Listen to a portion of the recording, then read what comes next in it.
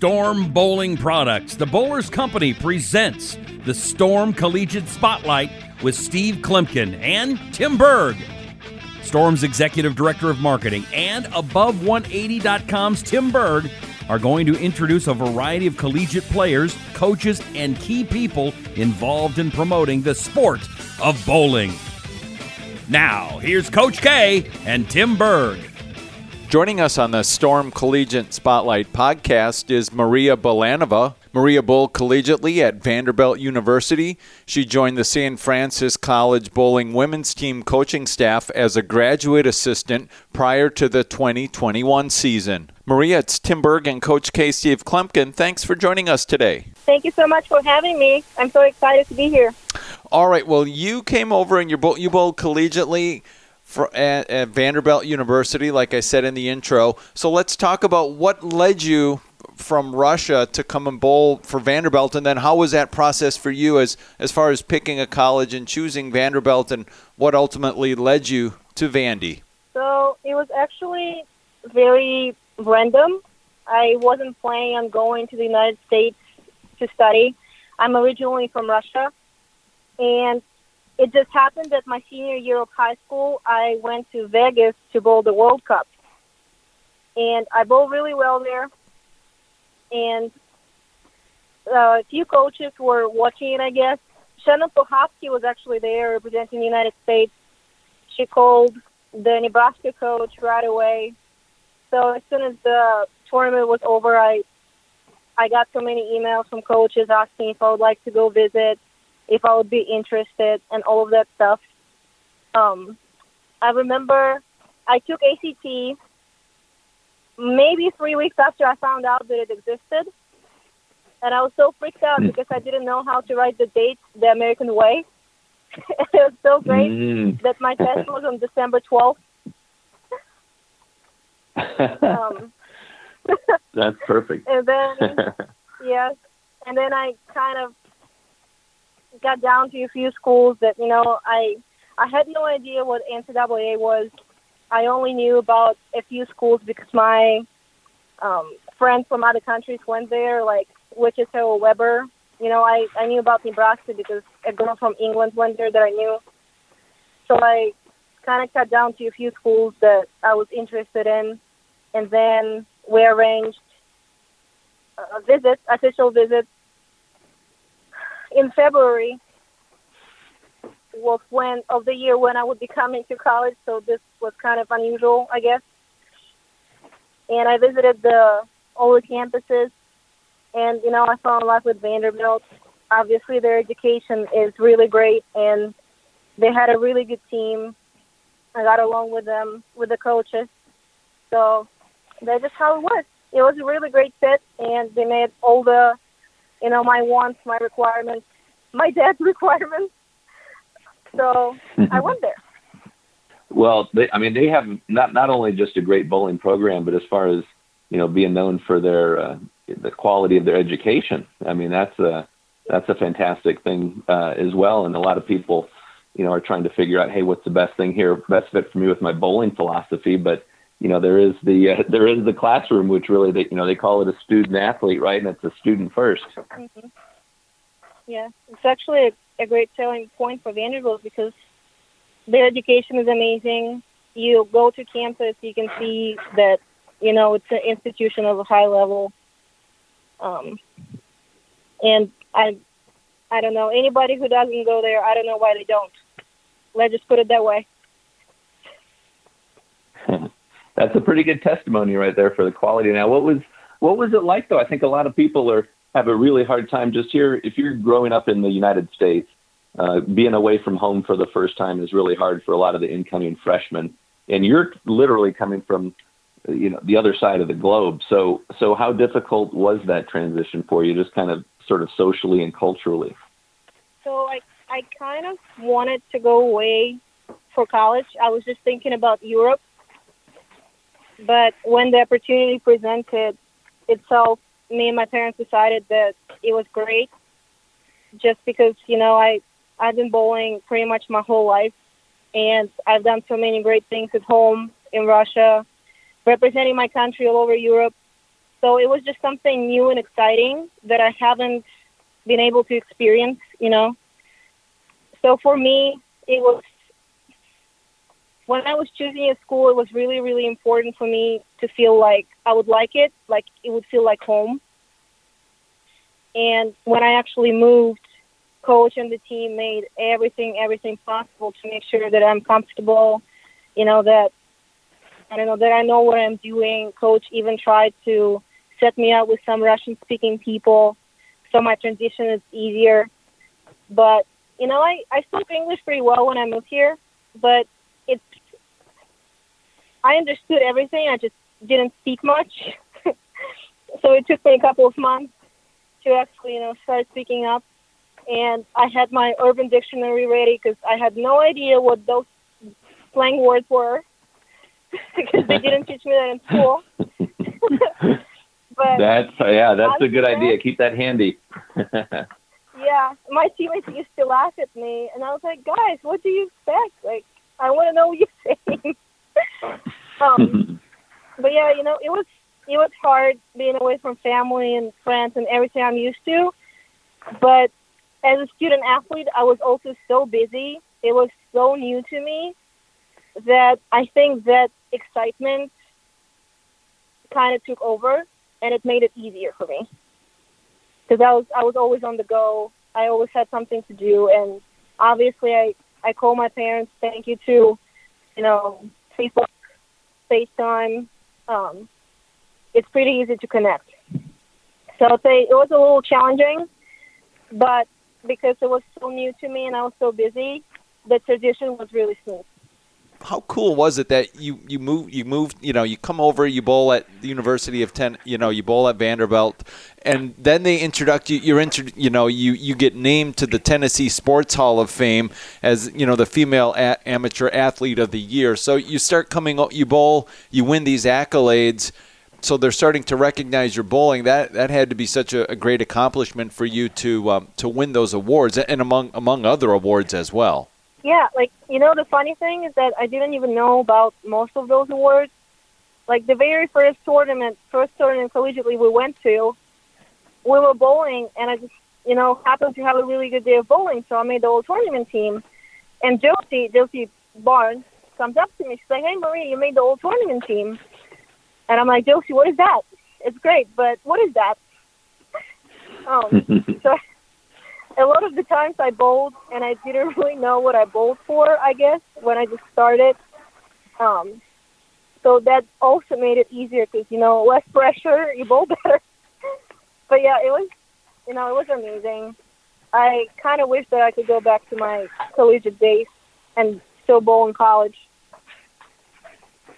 Well, and what was it like for you to win a national championship there and be a part of your team?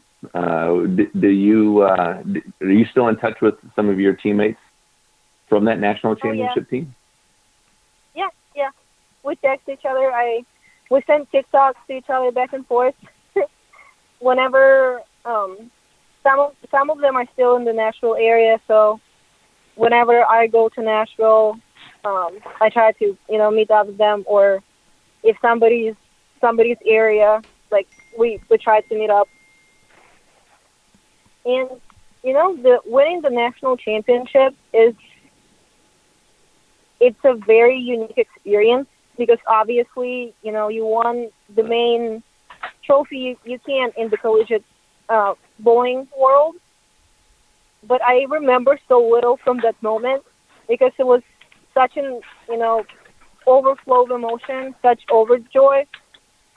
And it's really, really hard to describe. I wish that every team could experience that because every team works really, really hard towards that same goal. And being one of those teams and win it with my, one of my best friends, not one of my best friends, but my best friend was indescribable. I don't even know what to tell you. You have to be there. You have to do it. Mm.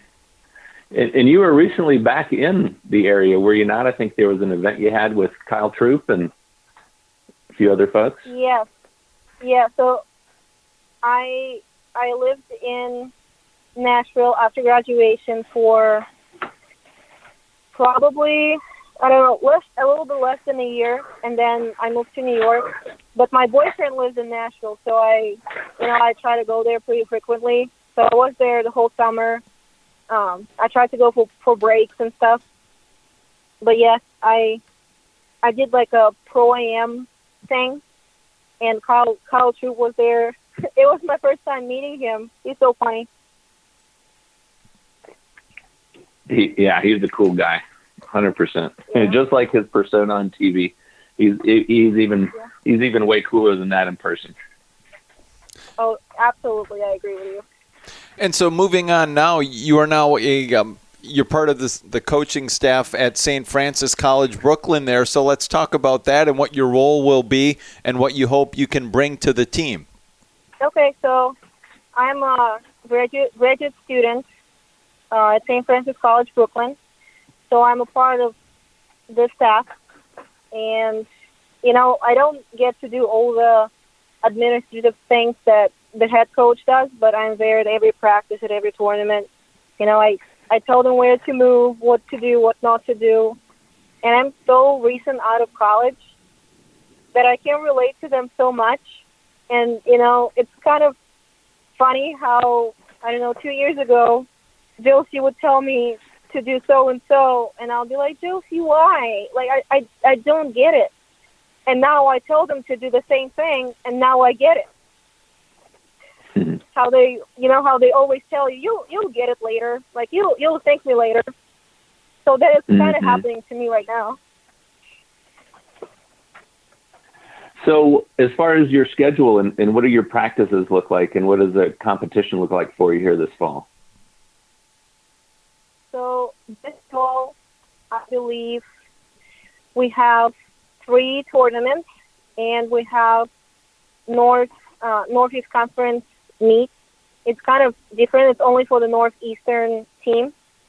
So I believe 4 tournaments, 4 weekends, and we practice from Monday to Thursday, and it's usually 2 to 3 hours team practice, and we have some one-on-one practices that girls just come and they have my individual attention, like we're working on the things that they don't get the chance to work on during team practice. So we have a pretty tight schedule. We practice a lot, and coach really, really likes to go to tournaments. She's very competitive. So she tries to give the girls the opportunity to bowl as much as they can, especially during COVID time, because it can be taken away from you so easily, and we don't really know what's going to happen. So every chance we get, we try to bowl, we try to compete. Yeah, Maria, can you explain to the listeners what it was like and how it's now competing for the collegiate experience and the collegiate tournaments, how COVID has changed things and how the teams are adjusting to that?